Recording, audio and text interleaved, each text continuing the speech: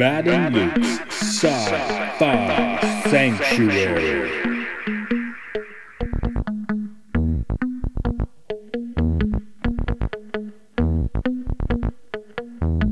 The year is 3013. The galaxy is scintillating in the mellow light.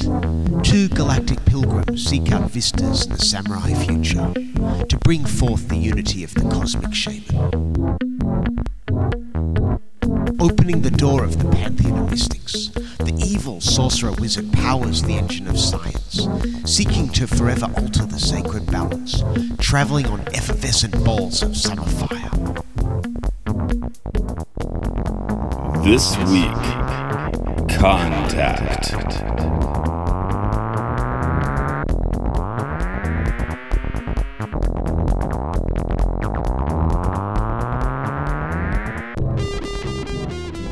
In the year 1997, Contact was made. You know, whenever I hear the movie, Luke, you probably don't know this at all. There was a kid show, science kid show in the early 80s, 321 Contact. And you say the name of the movie and earworm time, it's just stuck in my head instantly. Do you know what I'm talking about? Nope. Do you know do you know the British comedy Look Around You? Yeah. Think of the real American version of that. Right. That was so actually it was a good science show in the early 80s to kind of get me interested in that sort of thing, as is this movie, I believe, Contact. Yeah. This is Matt here. This is Luke. This is a sci-fi sanctuary. We're taking, we got plenty of fi in this one, but we are looking a little more of a harder sci-fi. And returning back, we have Dr. Aaron McDonald, who is a scientist extraordinaire, telling the folks on Star Trek what they can and can't do. That's correct. Thank you. I'm happy to be back. Yeah, we I think both of us caught Shax and Lower Decks screaming like Dr. Aaron says we can't do that. Proudest moment. Oh yeah, it was like in the background. I was like, wait, he just said that, didn't he? Yes, he did. I actually went back. Yes, he did. Love it. And yeah, you when I contacted you, you told me that it's the 25th anniversary of this movie, which I found awfully disturbing because I saw this on opening night with my father and a family friend. It's one of those like memories where, you know, if you know, it's permanently ingrained in your head. So it always seems like yesterday. You know, I got a moment for my 6-year-old birthday party. It works the same way, but I'm like, man, that's 25 years. That hurts. Yeah, correct. But I don't think this movie hurts. For me, I think it's this or Roger Corman's The Trip would be the movie I probably reviewed the most as an adult. So, you know, the old school Trek films or Back to the Future, Ghostbusters. Yeah, I wore out the VHSs as a kid, but for some reason I tend to watch this one at least once a year. So, wow.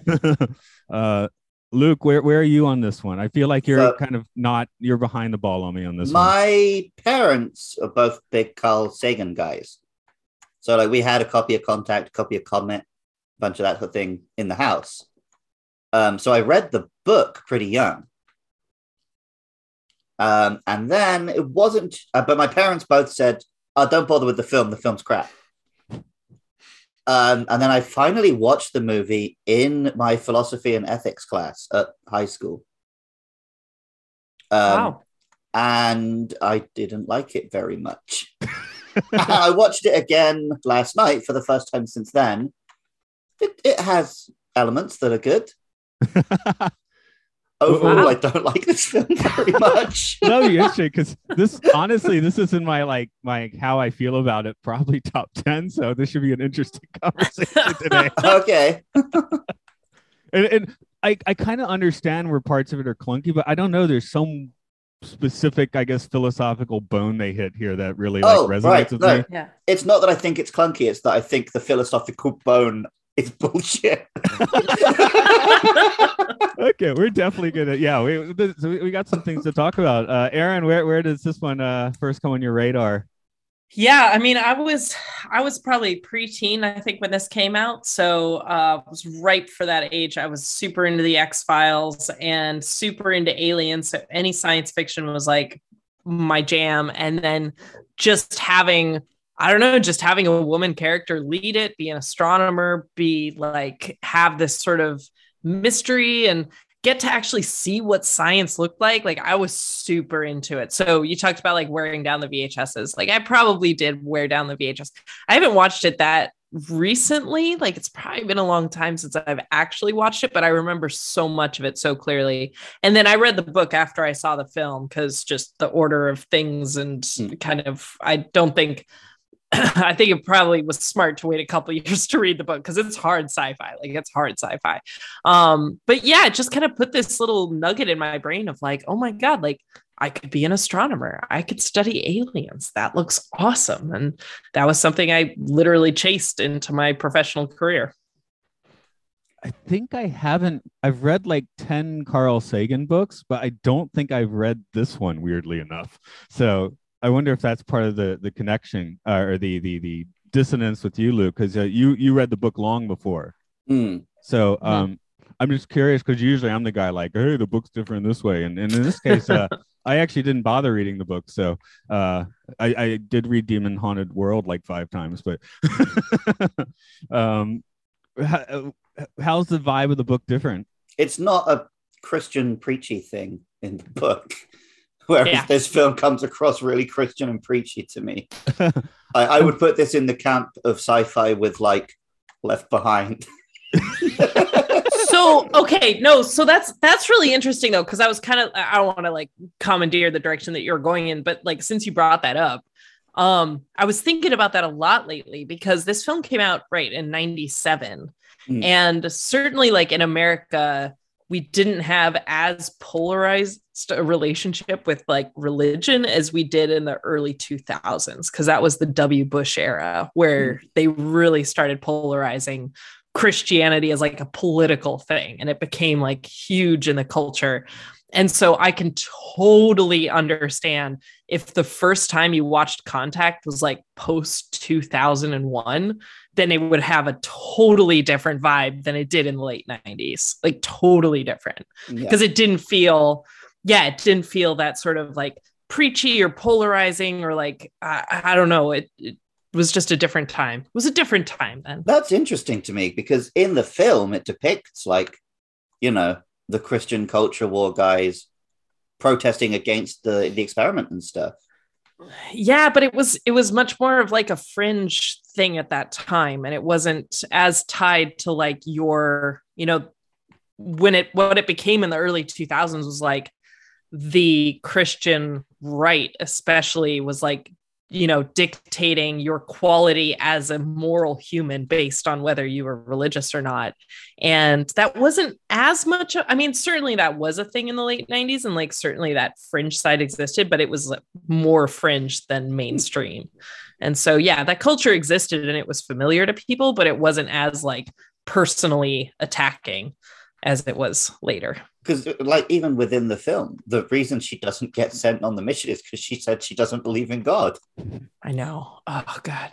And like, to the ground. I refuse to believe that even as early as 97, 95% of people on Earth, there's no way that's a true stat. I know. Yeah. I wonder if, you know, like where I was when this movie came out, like, you know, I live in Japan now. If I have any religion at all, it's sitting around at temples by myself and sometimes with Luke doing podcasts. So this podcast is your new religion. But, you know, in the late 90s, my first job ever was so, you know, I just had all this like different things in my life where I was like a punk rocker going out into the worst parts of town playing gigs. And then I was like an Eagle Scout. And then I was like, my first job was at my parents' church, like carrying the big cross at weddings and, you know, helping them with the communion and stuff, which was nice because I'd work 2 hours on a Saturday and get $50, which is great when you're in high school in 1997. So, you know, it's kind of like I had my, you know, we had the cool preachers coming through sometime or whatever. So, you know, Luke, do you even know that I went to church a lot when I was a kid? Yeah, you mentioned it a few times. Okay. I went to church a fair bit as a kid, and I would probably describe myself as a spiritual person, especially since I came to Japan. Yeah. I'm not like some Richard Dawkins atheist guy who just hates on this film because it has a religious element. God is not great. I just think the way the religious element is done is like pretty clunky and preachy. Yeah. Like there are films which you would describe as Christian, which I have enjoyed in the past, but whenever I watch this, I forget that it's like this, and I'm hoping for much more of a hard sci-fi. What I'm hoping for fair. is Arrival.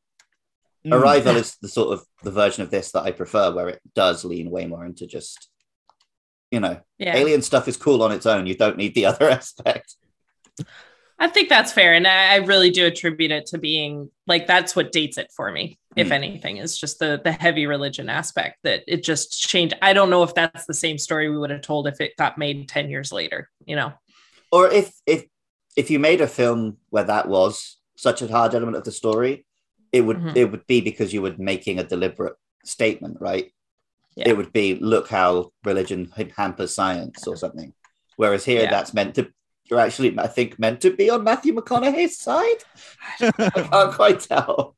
Well, Luke, why don't you tell us how this one runs down to your prism, and then we'll get to that reconnaissance. Okay, let's do it.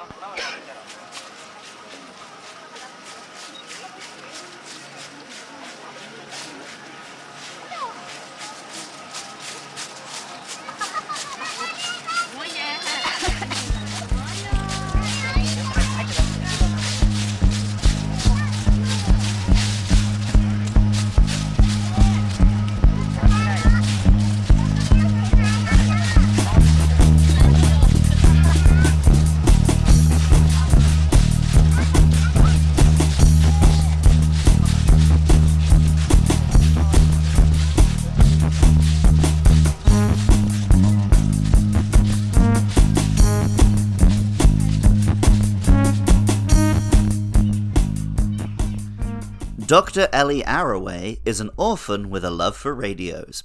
She grows up and becomes a SETI researcher, but struggles to find funding until she receives a signal from the Vega system. Ellie and her team begin to decode the signal, eventually realizing it contains schematics for a machine, which may be able to transport one human occupant on an interstellar journey.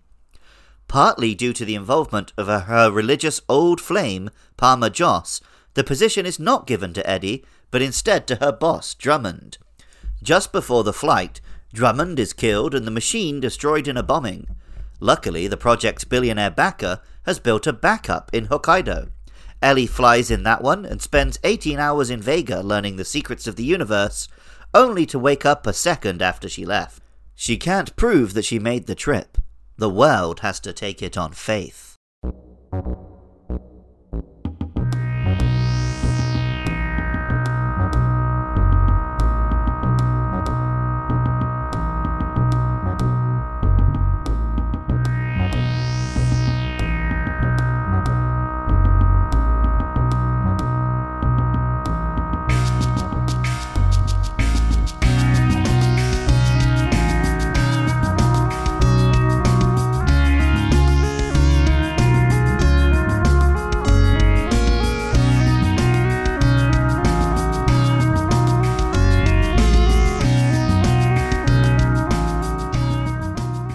And on to the talking about the folks. So, although that's just reminded me that, Aaron, you've become like our Matthew McConaughey consultant. I know.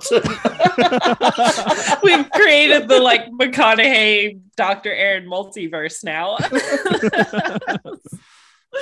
It is very weird. Yes.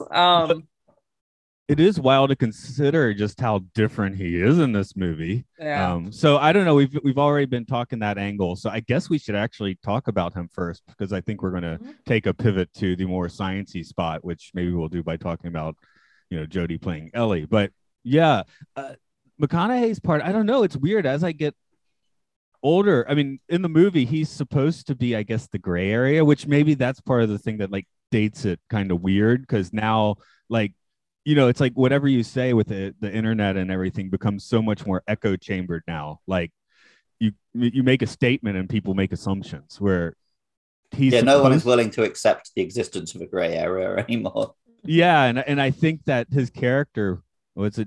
Joss Palmer, Joss, which way is it? Anyway. Yeah. He's a guy with two surnames. No first name. Just to flip a coin and choose. But I guess he exists in a gray area that we can like barely, like you said, barely recognize these days. But as I've seen the movie a few more times, I'm like a little more willing to like actually listen to him. You know, I probably read books, you know, written by this. I've read 10 Carl Sagan books. I've read plenty of other those kinds of books. You know, I've read books that someone like him would have written as well. So yeah, well, and that's where I think, and feel free to correct me because it's been a long time since I've watched it, but in my mind, like I remember him being really religious, but not in a condemning. I mean, he does condemn her a lot in it, but it's like it's really tough. It just seems like at least he's a little willing to have a dialogue. Now, I don't know if, this is a thing that, especially in my field of science communication, we always have to be wary of, is like, if people kind of confront me about, I mean, God forbid, like flat earth theory, or like if we've landed on the moon or anything like that, the first question you always ask is like, is there anything I could say that would change your mind? Like, is there anything I could tell you that's going to change your mind on this? And if not, then it's not worth either of our time to have this conversation.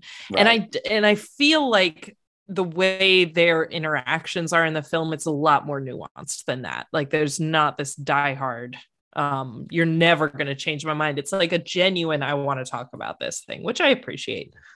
Yeah, well, his angle is that he's not like a full-on Luddite anti-science guy. He just doesn't think science will give you the ultimate answers to like the philosophical questions. And I mean, even someone who is very much a scientist might think that, right? Mm-hmm. I mean, the most horrible thing he really does is ask her point blank if she believes in God, which gets her off the mission. But later he's like, that wasn't a philosophical question. I personally couldn't deal, like he was trying to get her kicked off the mission because he didn't want to lose her. Right. So, that's not, which is a different way. Dick move. It's a dick move. Oh, absolutely. I mean, I guess we have to give him like at least 2 points for at least admitting it. Yeah, right. But but he loses 5 points in the first place. So. True. Yeah. 1 step forward, 2 steps back for sure. So I don't know. She seems cool with him at the end, but that could be a bit of movie magic. I also don't. I think part of the reason maybe this film doesn't land for some people is I don't think there's a lot of chemistry between Jodie Foster and Matthew McConaughey. There is not. However, though, we have all made poor life decisions throughout our life, and that's where I feel like it does actually succeed, in the sense that it tries to sell you at the end that there's some long-standing romance there, whereas really I wish that they just leaned into the fact that like you can get seduced by someone and you can just like fall into the category of like, oh, this is someone who's like different from me and challenges me, and that's really hot and I'm super into it, and like that person's probably not great for you at the time, but that's life, and I wish it kind of leaned into that a little bit more of like, no, they're not meant to be together by any sense. They don't have the chemistry. They're just making bad life decisions. Yeah, but you don't get that in Christian films. I guess one thing in film world we have to consider is this is the Robert Zemeckis' follow-up to Forrest Gump. So he sort of like, I think there was like a feeling that he had to put some kind of like sentimentality into this movie to fit the Forrest Gump crowd, whereas the book doesn't have that. So it's kind of a, maybe a different. I'd like his direction in this movie. I think it's good, but maybe he really wasn't the right director at that time. Like maybe he could make it now better than he could in '97. Mm. Well, I think the book does have sort of the element of Ellie being an orphan and like she's searching for her dad and stuff. So there was sentiment there without shoehorning in a Hollywood romance. But even today, I think films are only just learning, hey, it's okay to not put your lead male and female together at the end of every movie. Well, and especially when your lead is a woman, that there's this desire of like, oh no, she has to be with a man by the end of the movie, because otherwise what's her point of living? And I mean, that's a big thing, and I think I agree with you that we're only just starting to be like, no, she can just exist and be a scientist and not, be with anyone. So Jodie Foster's Ellie, she's lacking chemistry with Joss Palmer, Joss, whatever it is. But I do think she has some fantastic screen presence in this film. It's almost, yeah, again, we could like jettison Joss and it wouldn't really matter that much. I mean, we still have quite a movie. She's a great lead. Yeah. She carries the film very well. And I think that's what kept me going back to that film over and over again was her, that she portrayed like what it was like to be a scientist. I think very accurately. Like it's what it's like to be a scientist and just be driven by the pursuit of truth. And it's like you're given a puzzle and you're so consumed by it and so fascinated by it. You just want to chase it to the end. She kills it. She's awesome. One I kind of want to really feel her frustration in a lot of scenes. And she's being shut down for stupid budget reasons and everything. Yeah. I was kind of curious, the scene where she is being turned down by the final corporation, how much of that's drama and how much of that is like, real world confrontation. Daily life as a scientist, it's tough. Scientists don't make a lot of money. They're constantly trying to bid funding councils and compete against each other for money. And it's just trying to please everyone, but all you want to do is do your science. And you don't care what the politics look like. You don't care what the press releases look like. You just want enough money so you can survive, so you can continue doing your science. And like, that's the vibe that she gets across. And I think that's what's so true to life as an academic scientist. This is slightly off. We're getting off the actors a little bit, but one thing I was curious about, this film presents it as like, everyone in the world thought SETI was a load of bullshit. I don't remember that being the vibe in like the late 90s, early 2000s. I remember everyone being really excited about SETI. I used to have that thing running in the background of my computer. Yeah, so did I. I'm wondering if it was really that difficult to set up, to get some like telescope time for those guys. Yeah. I'm looking something up really quick. Sorry. Okay. Oh yeah. So I know Carl Sagan was actually like quite involved in the forming of SETI. So maybe that aspect of the story made more sense when he wrote the book in 1985. But by the time of the film, I think actually most people were pretty on board with it. Maybe that's where it has a bit of a disconnect. And I briefly mentioned it too, that like I was super into the X-Files at the same time that, the X-Files were also huge in 97. Like that was peak X-Files time. And I do think, especially in the late 80s and early 90s, the SETI crowd, the search for extraterrestrial intelligence, was seen very much as like the lone gunman, of the X-Files, like the crazy sort of conspiracy theorist guys. And the issue too is that, with SETI from like a scientific perspective, they didn't have a lot of good justification for telescope time, which is hard to come by in its own right. It was just like, no, we just want to listen.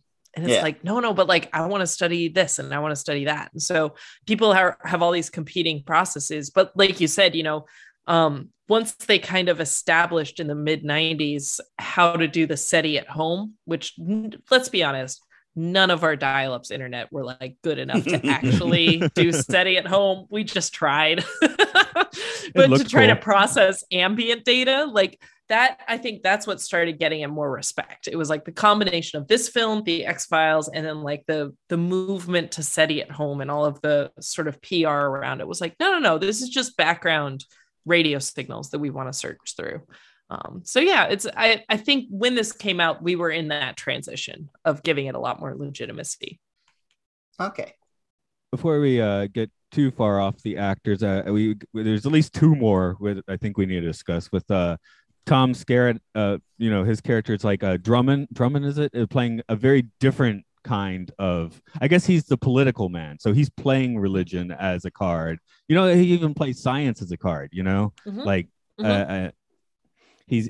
a guy that gets things done, but is somewhat inauthentic, I suppose. Oh yeah. yeah. You're meant to want to punch him in the face, I think. True. Correct. They still do. They give him a few moments of humanity. It's hard to tell. They do humanize him, but they don't forgive him. I definitely no. Like the part where like, oh, he knows he's on camera, when he's like, oh yeah. That seems to be the defining moment. That's exactly. We do get hints that there's more to him underneath, but we don't actually get to see any sort of like redemption or, major turnaround for him. It's like, no, he's just playing the politics. That's what he's got to do. Yeah. Meanwhile, Jake Busey's been making random appearances in my nightmares for the past 25 years. That's like the most disturbing face in film history, I think. I mean, I think he outdoes Dad for this one. Yeah. Yeah, it's one of those roles. Only Busey can play that because he doesn't really get to have much in the way of lines or anything, but his face just does it. Yep. You see him preaching, and then when you see him on that camera, you're like, oh shit. Here we go. Yep. I like nothing about what's in front of me right now. Yeah. The other two I want to mention. So we've got John Hurt playing the billionaire backer there. Yeah. And I was like, wait, who's that? I know the voice. Who is it? Like all the way through the film. And then the credits like, oh, it's John Hurt. For a brief second, I thought it was not from the voice, but from the face. I thought it was Nimoy. I've forgotten his name. No, I thought it was Doc Brown. Oh, really? Okay. I didn't know he could do his voice that croaky, but that's definitely his face. But no, it's John Hurt. So we've got a doctor in this movie. That's cool. I did notice the dodgiest effect is his zero gravity push in the space station, which is I was watching last time. I said, "Wow, that's a rough." I mean, it's on the grainy camcorder, but still, I'm like, man, they could have spent a little more time on that. Especially as we just watched Apollo 13 like a week ago. Oh yeah, fair enough. Just I think maybe we mentioned the film series. We decided that this is a movie theater across from Luke's place. We decided it's a history of space travel. So they showed The Right Stuff week after that. They showed Apollo 13 week after that. Armageddon. Oh no. Although on the Armageddon kick, this one and Armageddon is a double bill of William Fichtner. He's the sort of death. He plays such opposite characters in these two films. Oh, it's hilarious. Super does. He's such a sweet, nice, lovable, sensitive guy in this film. And then in Armageddon, he's like the rip-roaring Air Force, guns blazing. The president's giving me the order to detonate this nuke guy. So yeah, he gets a few acting points there then. Sure. Yeah, because I'd only really seen him in closer to his Armageddon role.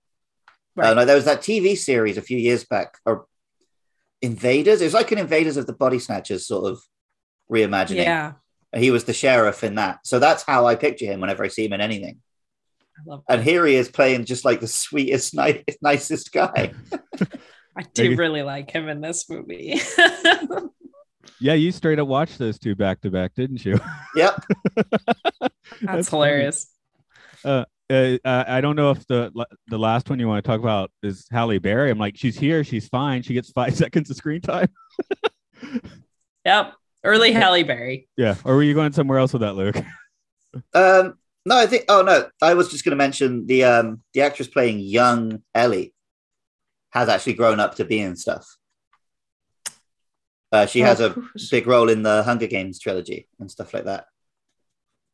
Oh, so this is a first. No, I actually did. I did show this movie to my daughter when she was around that age. So she now goes to Yashiro, which is the super science school. That's actually what it means, Luke, by the way. Yashiro, yay. Okay. Now you know. Yeah, the young Ellie was played by Gina Malone, who was in the Hunger Games as well as Pride and Prejudice is what I know her from. The 2005 Pride and Prejudice. Oh, so she wouldn't have been much older for that one. Yeah, no, she was one of the younger Bennett sisters, the Matthew McFadden, Keira Knightley one. Yep. Although, age 10 and 18 will give you very different people with an 8-year difference there. Oh, yeah, 8 years. You're thinking about adult people. Yeah. That is cool though. I never realized that was her. That's really neat. Yeah, it's only because when you look on IMDb, they've got the picture of her as a grown adult. I was like, I don't remember her being in the film. I know her. Yeah. That's what happened with Jurassic Park, right? When you're looking them up. Yeah. Well, yeah, whenever we're looking at a child actor, we can tell if they had a career because it'll either be a photo of some buff adult we don't recognize or just a screenshot from the film where they're the child. They're like, oh, okay, I guess this was all they did. Right.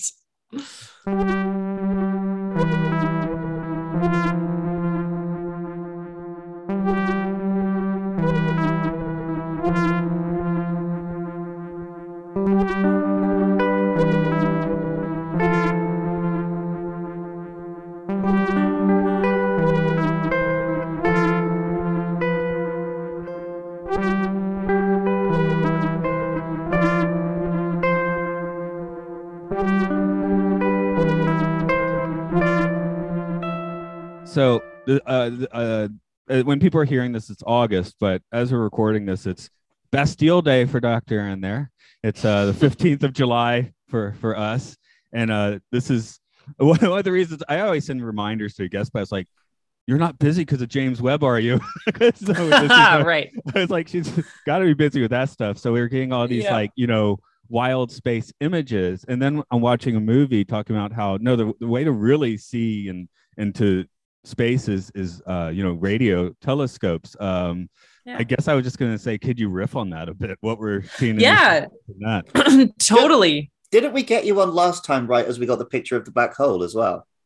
We did. Yeah. Yes. Like our big space picture correspondent. Science happens. Yeah. I love it. So the thing is like most of the astronomy that we do these days, and up until a few years ago, the only astronomy we did was in the electromagnetic spectrum. So that ranges from like radio waves to microwaves, all the way through like visual light, ultraviolet, X-rays, gamma rays, all of those in between. And so those are just different frequencies, right? Different wavelengths of the same thing, of electromagnetic radiation. And so what we saw with JWST, the new telescope that just came out, that is all optical and infrared. So it's like Hubble. Hubble's also optical, and it spills a little with JWST, it spills a little bit into the infrared. So it can sort of see in these different spectra. Predator can see in the infrared. If that helps, if that reminds you of anything. It's just being able to see heat, right? Humans emit in the infrared spectrum. And so the JWST can pick up both infrared and optical signals. But what we have in Contact is that Ellie is a radio astronomer. And so what she's doing is she's using the Very Large Array, which is a series of telescopes down in New Mexico that are picking up radio signals. And the way that the Very Large Array works is it has these long sort of, dozens of radio telescopes, satellites, they look like, all in a row. And you can think of those as essentially pixels on a camera. What they're doing is they're each picking up sort of a different signal that allows you to see this broad range of signals in space. And so radio signals are the things that we look for the most when it comes to extraterrestrial intelligence, because that's our primary mode of communication is through radio waves. And so that's why SETI has always kind of focused on the radio spectrum to try to pick up extraterrestrial communication. And so being a radio astronomer, I mean, that was sort of my first gig as an astronomer when I was an undergraduate research student, was looking at hydrogen in the radio spectrum to try to find clouds in the local universe of hydrogen, as one does. So with astronomy, there's just so many different kinds of astronomy out there that people can do, all in different spectrum. And so my first gig as a radio astronomer, where I actually got to go to a telescope, I got to go to the Green Bank Telescope, which is in West Virginia, very isolated in the Appalachian Mountains. It's a very surreal experience to do. But let me tell you, I got into like the control booth, which is this massive Faraday cage. And so all the electronics aren't interfering with it. And I got to like hit enter. And then I hear this like ka-chunk, and this massive telescope like starts shifting outside. The first thing that came to mind was like, I'm in contact. That was the first thing that crossed my mind, because it's radio astronomy. So nice. I would say, as these as a relative layman, I mean, I read like popular science books for these current images, of course. I would definitely recommend everyone look at the Hubble by the new ones, like comparison, and then you're like, whoa. That's when I really figured out like what that thing was doing. So yeah, for sure. And you can look up a lot of comparisons of like the famous Hubble Deep Field images compared to the JWST ones, and like how much smaller of a size it is and how much more it's seeing. It's like, it's mind blowing. It's crazy.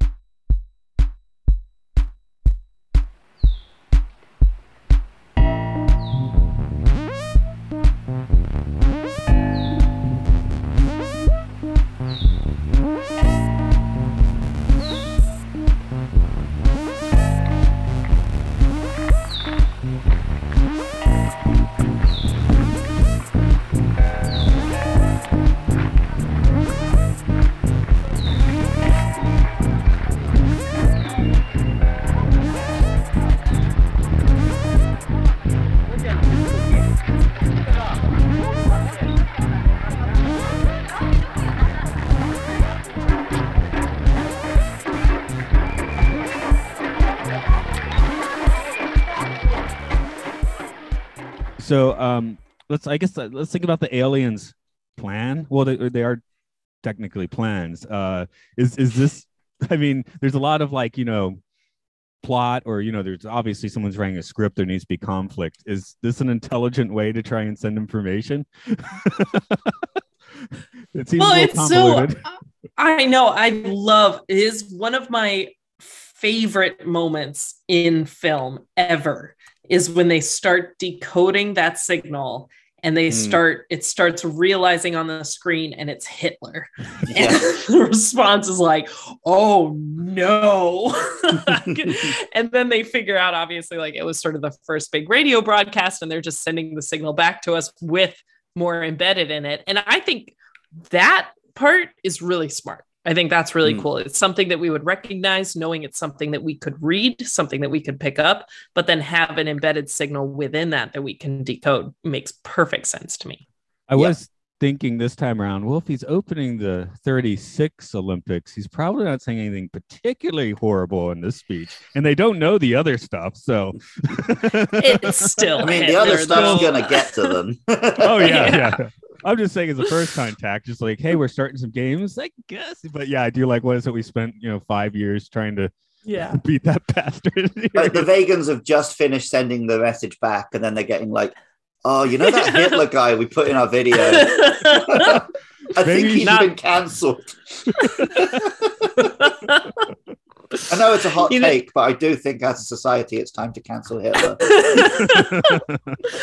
What I find so fascinating about that I've only just really thought about in the last couple of years is that, we talked about sort of the signals that Earth is sending out, and this whole concept of contact, right? That Earth is broadcasting these radio signals out that are traveling at the speed of light, that can be picked up close to 100 years later, so 100 light years away.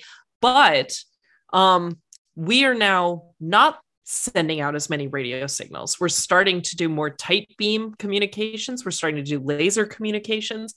And so our radio broadcast, like our radio signature, is much lower than it used to be, especially in the 90s. And so it's like this one weird window of like not even 100 years of loudly screaming in radio signals that you would have to catch from an alien species. So thinking reverse, right? Like, why haven't we picked up radio signals from another alien species?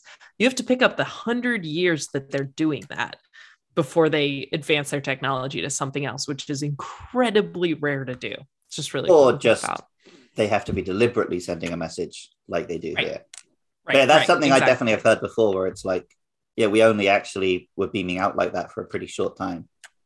Yeah. So thinking other advanced species, that 100 light year window could have passed us by already before whatever species was sending out radio signals, not deliberately, switched to another technology.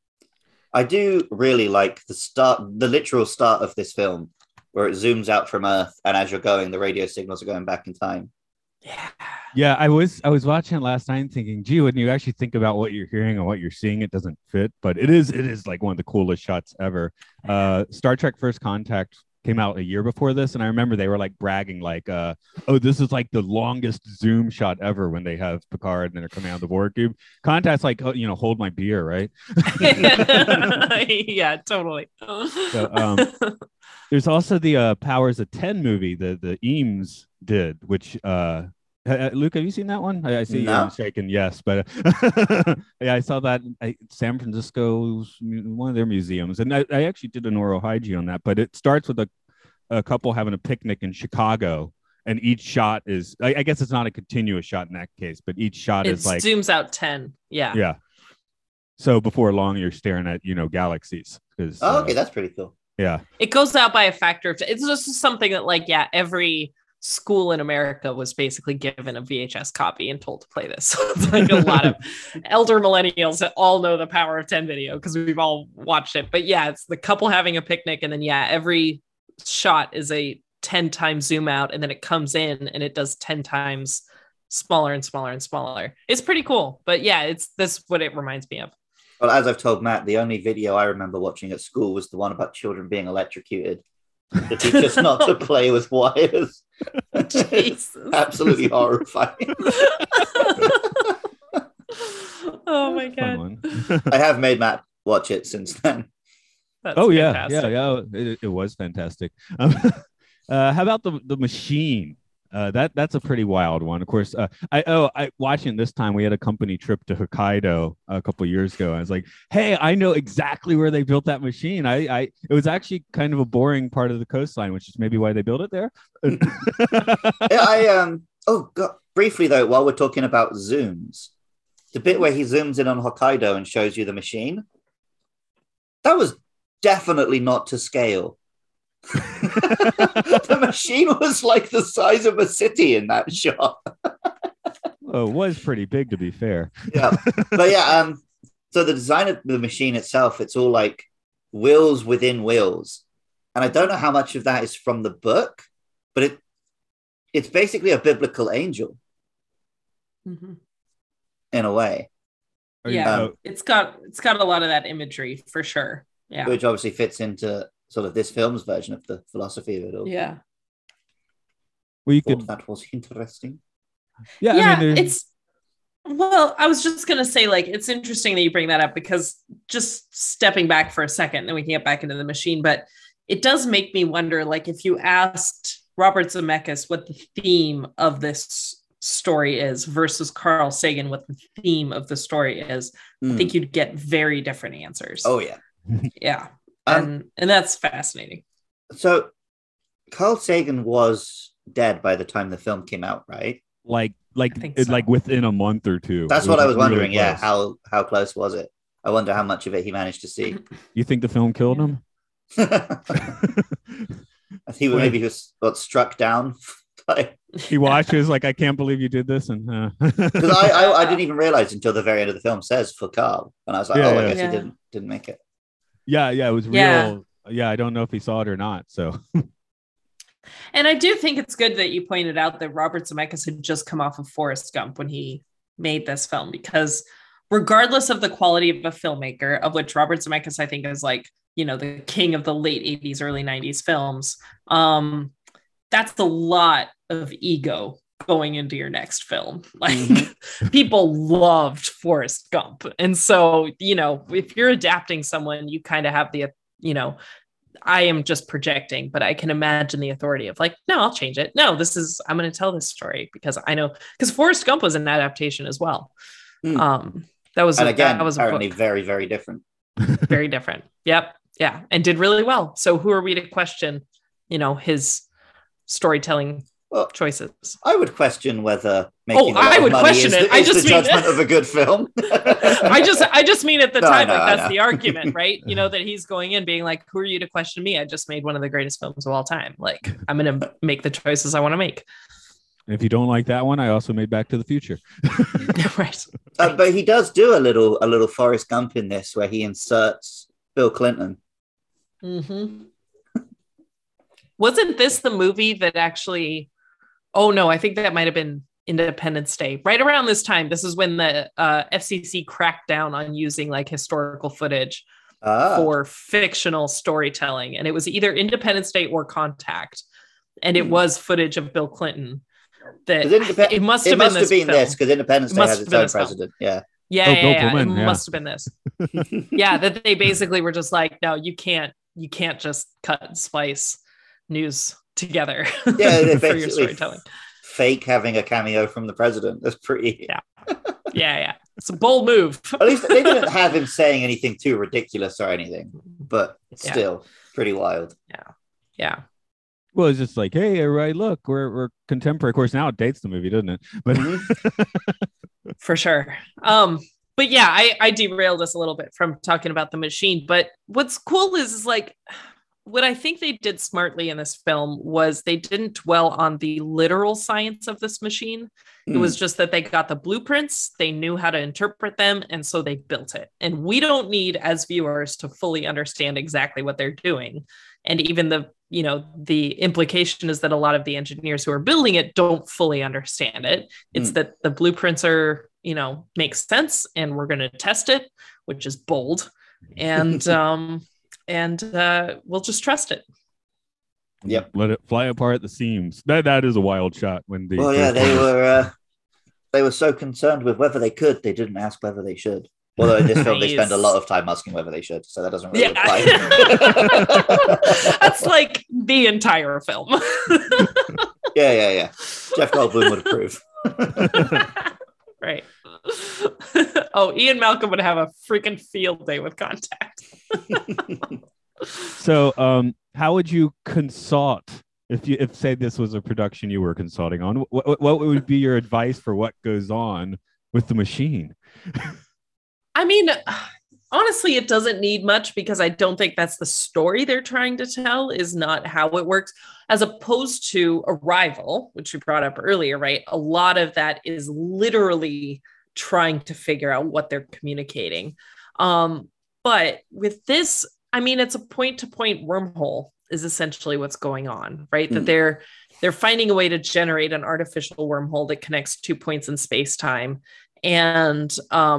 And through traveling through it, it's all dealing with relativity. So her time experienced is different than the time you experience once you go through the wormhole, which I think is interesting. It can be explained a couple of ways. One is that when you fall into the machine, you travel through a wormhole, and then when they send you back to the moment you fell through it, at which point no time has passed. And so scientifically, that all tracks. That all makes sense. It's a point-to-point travel system. It sends you back basically to the point that you fell through it because it's a point in space-time. So it's the last time that you had. It's your last coordinates. That's what they send you back to. And then you fall back. You finish falling through it. And you're back home. That seems to track pretty well. Yeah, I guess the 18 hours of footage is the one that really kind of nails that one down. Because I was kind of like thinking, this not being what's in the movie, because like I said, that's kind of the smoking gun. But I was like, what if the machine actually did create it like all in her mind? So it actually was all in her mind, and she just had to trust that. In the book, they have a different version of the proof that she gets. In the book, when she meets the alien tells her that our whole universe was built by an ancient race of aliens, and that they've left clues for us in numbers like pi. And then when she gets back to Earth, they calculate pi to like more digits than ever before, and I think they find like a perfect circle or a perfect square within the number or something. It gets real wild at the end of the book, so I can kind of see why they cut that for a Hollywood audience. But yes, actually, I think I did read the book. Okay, but also in the book they send 5, not just 1. Yeah. Oh yeah, I've read the book. It's just been a long time. Okay. That ending part is pretty different. But it means that the change to the film, I think, is so they can explore this element of faith, and that Ellie, who's been talking about evidence this whole time, now asks everyone to take what she says on faith. Yeah. Yeah, I guess it is a machine built for 1 as opposed to 5. Because I was thinking, I do podcasts on the Twilight Zone, and they keep sending like 2 astronauts to different planets. Like, no, that's a terrible idea. Right. You have one the of- air and the spare. That's the thing. yeah. It's just if one of them goes mad, they're both shafted. Yep. Yeah. Although I'm now wondering. So Matt, are you familiar with the secret space program? I like reading weird stuff, so I read a book on it. So the secret space program are people who claim that when they were children, they were taken from their body, they served 10 years on the secret military slave compounds on Mars or whatever, but then they were put back into their body at the exact moment they left. And I'm now wondering, Solar Warden. That's the name that goes with it. They must have come up with this after the film Contact. Yeah, sure, why not? I'm wondering when the earliest people who claimed that were now. I know some of them claim it happened in the 80s, but I don't know when they started talking about it. So Right, yeah. it could track after this film. So Yeah. I haven't done like for me that's like fantastic science fiction. Like for me, I do like one of the reasons I do like some of the crazy fringe science books is I'm like, I mean, they're portraying it to you as nonfiction, but you're like, actually, this is really good science fiction. Yeah. Yeah. I've read the Zachariah Stitcher books. I'm like, I don't think this is the case, but it's certainly good science fiction. Well, I think Contact falls into the category. So I always have this argument with my father, who is a scientist and reads very little fiction, that I will try to introduce him to some sci-fi. And he's like, no, there wasn't any science in it. and he had that reaction with Arrival. And we started talking. He was like, there wasn't any science in it. It's not science fiction. I'm like, no, but the whole movie, and I think Contact applies here too, is about the scientific method and about scientific processes. It's like what it means to be a scientist. It doesn't necessarily have to be like a science problem that they're solving. It's more just about how scientists interact with the unknown. And that's what qualifies it as a good sci-fi. So it's like expanding that to talking about the machine and talking about how she interacts with the data that they're given.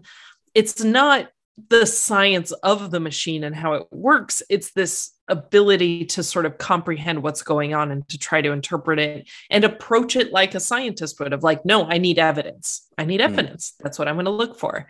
And that's why I think it does so successfully. Yeah, I think because my dad is also, he's a physicist, and whenever a film gets the science wrong, I hear about it. But he really liked Arrival because he just found he just saw it as the science it was looking at wasn't really astronomy or aliens. It was language was actually what the film was about. And he just thought it said interesting things about linguistics. But yeah, I got like it filled my phone screen messenger message about Tenet from my dad. So I can't even imagine. Right. Causality, and it doesn't make sense. It's a dumb movie.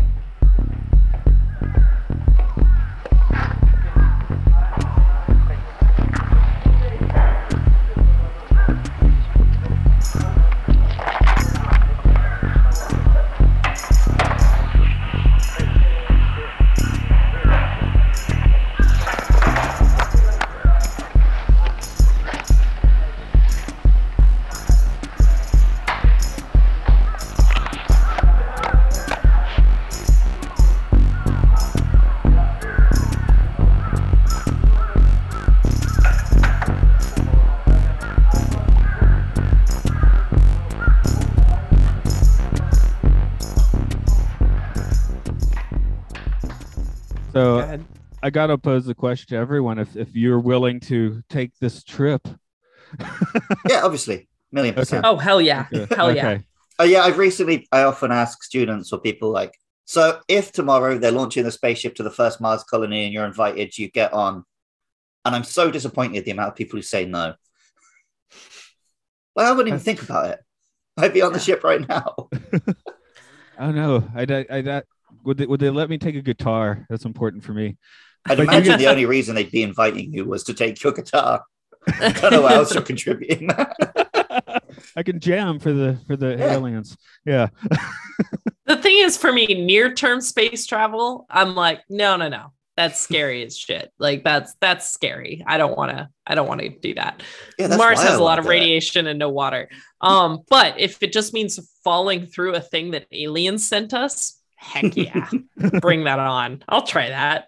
And let's just there's not really much to talk about with it except that this rivals 2001 for trippiest space sequence ever for sure. It's definitely better than Stargates. Is what I was sat there comparing it to. Valid. Yeah. Sort of 90s Valid. wormhole effect. Yeah. As we started this conversation off, there's we were talking about quite a bit of dissonance. So I'm like, man, did this film age well? Do I just enjoy watching it regularly because I'm an old man watching his relics? Well, depending who you ask, this film has either aged brilliantly or terribly. Because it did predict like the nature of sort of the culture war battle within America, right? And the anti-science. I mean, look at what's just happened in America very recently. Mm-hmm. But the problem is that it does and I'm sure if you're someone who's on the right and who loves that kind of thing, you're like, this film's great. But unfortunately, I think the film just presents it all from the wrong angle for me. So I kind of find it quite grating at times. Like I said, I think the Christian right in America has moved much more far right than it presented itself in the late 90s. Now there was always that side, but now it's much more polarized than it is. So that's in the sense I don't think it's aged well, because it's like now we do see those Matthew McConaughey's everywhere. And the people that we're seeing aren't just like casually challenging like science. They're like diehard, like, no, people deserve to die. Like people who don't believe what I believe like should be erased from the face of the earth. So that makes it much harder to watch because you can see those seeds there. But I do think where it has aged well is the generations now of women who were inspired by Dr. Ellie Arroway. And so you can look back on it and draw a straight line from girls who are my age watching that film who were like, oh, I can do that. That looks awesome. I want to chase scientists. I mean, I could point to myself for that. I had my Dr. Ellie Arroway moment. And so I think it's aged. It's as much as America has since the late 90s, it has polarized itself in each direction. It's created a bunch of amazing women scientists that certainly were not represented in the late 90s as they are now. But at the same time, it represents the seed of America that has become much more mainstream, that is much, in my opinion, less okay. Yeah. So, Luke, you being a Brit, does this statement make sense that ID4 is the science fiction that Americans want and Contact's the one that they deserve? Yeah, maybe. Or the other way around. Well, the irony being that ID4 was made by a European and is clearly a satire of America. It's just that none of you got it. I still ate that up. Oh, I love that film. I watch it every Independence Day, and I'm not. That is in my top 5. Yeah. I've never set foot in the Americas. when Luke needs to do public speaking, can't think of what to say, he just makes the president's speech. Yeah, as you should. That makes perfect sense. No, it's in my top 5 films. It's a great movie. Yeah, I love that movie. As our time's winding down, I do need to ask one question, since you are giving Star Trek all of your scientific advice these days. What's the most whack idea that you gave them that ended up in the show? You're like, there's no way this is going to make it in, and it did. No, I've got a great relationship with genuinely good relationship with all of the writers and showrunners and everything. But for me, what's really fun is just when they come to me being like, we need some like space disaster. And then, I mean, we did this in season 3. I was like, oh, coronal mass ejection. No one's ever done that in Star Trek before. And then that was the space disaster. So, it's like, oh no, they listened to me. That's the scary part. Cool it's a very cool feeling. It's awesome.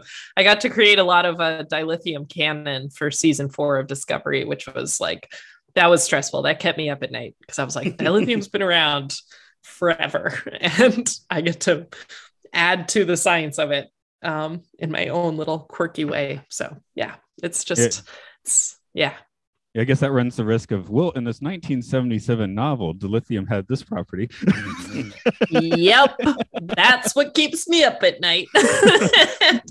But I make my judgment calls. I've got a solid science background, so I make what makes sense to me, and I try to not violate any scientific principles, and we go with it. And I think that's really cool. Still, I kind of have to pinch myself occasionally and be like, no, it's Star Trek. It's Star Trek. That's the thing. I love the trippy mind bleepery stuff, and we've been getting just boatloads of that. So good. Yes. Makes me happy. Also, do you have a website we can kind of funnel people to if they want to see what you're up to? Yeah, I mean, the easiest way to find me is on Twitter at Dr. Aaron Mack. On September 6th, I have a book coming out that's for babies. It's a board book called Star Trek, My First Book of Space. It's like literally a board book of space science, which is pretty cool. And so that comes out on September 6th. And if you find me, Dr. Aaron Mack, pretty much anywhere, Twitter, Instagram, TikTok, and I'm always happy to answer science questions. Nice. Okay, Luke, I guess send them our way. If you want to find this podcast, we're on Twitter at MLSFS Also on Facebook, YouTube, Spotify, Apple Podcasts. Just search Matt and Luke Sci-Fi Sanctuary. Make sure you rate and review, like and subscribe, blah, blah, blah. If you want to find other podcasts made by me and Matt, you can go to patreon.com/podcastio. And even if you don't want to throw us any money, you can find links to all of our content over there. Well, Aaron, other than getting the ghost of Carl Sagan on, I can't imagine getting a better guest for this kind of a movie. So even if it's not Luke's favorite. Well, thank you. I appreciated the discussion. It's been a pleasure, guys. No, I was really glad to talk about it because, like I said, there's so many elements of this film that I do love. And then there's just this weird bit around the edge that winds me up. Yeah. And definitely because when I said I don't see myself as one of these big atheist guys, my mum is one of them. So part of it is that I've had 30 years of in my hair, that fucking film. That shit. Well, that was a parameter we didn't factor in, but right. Yes. That's funny. Yeah, she has a very Catholic. So my grandmother is super Catholic, which means my mum is then super atheist. And I've just found this comfortable spot in the middle where it's I don't really think about it, guys. Yeah, I grew up Episcopal. They just drink a bunch of wine.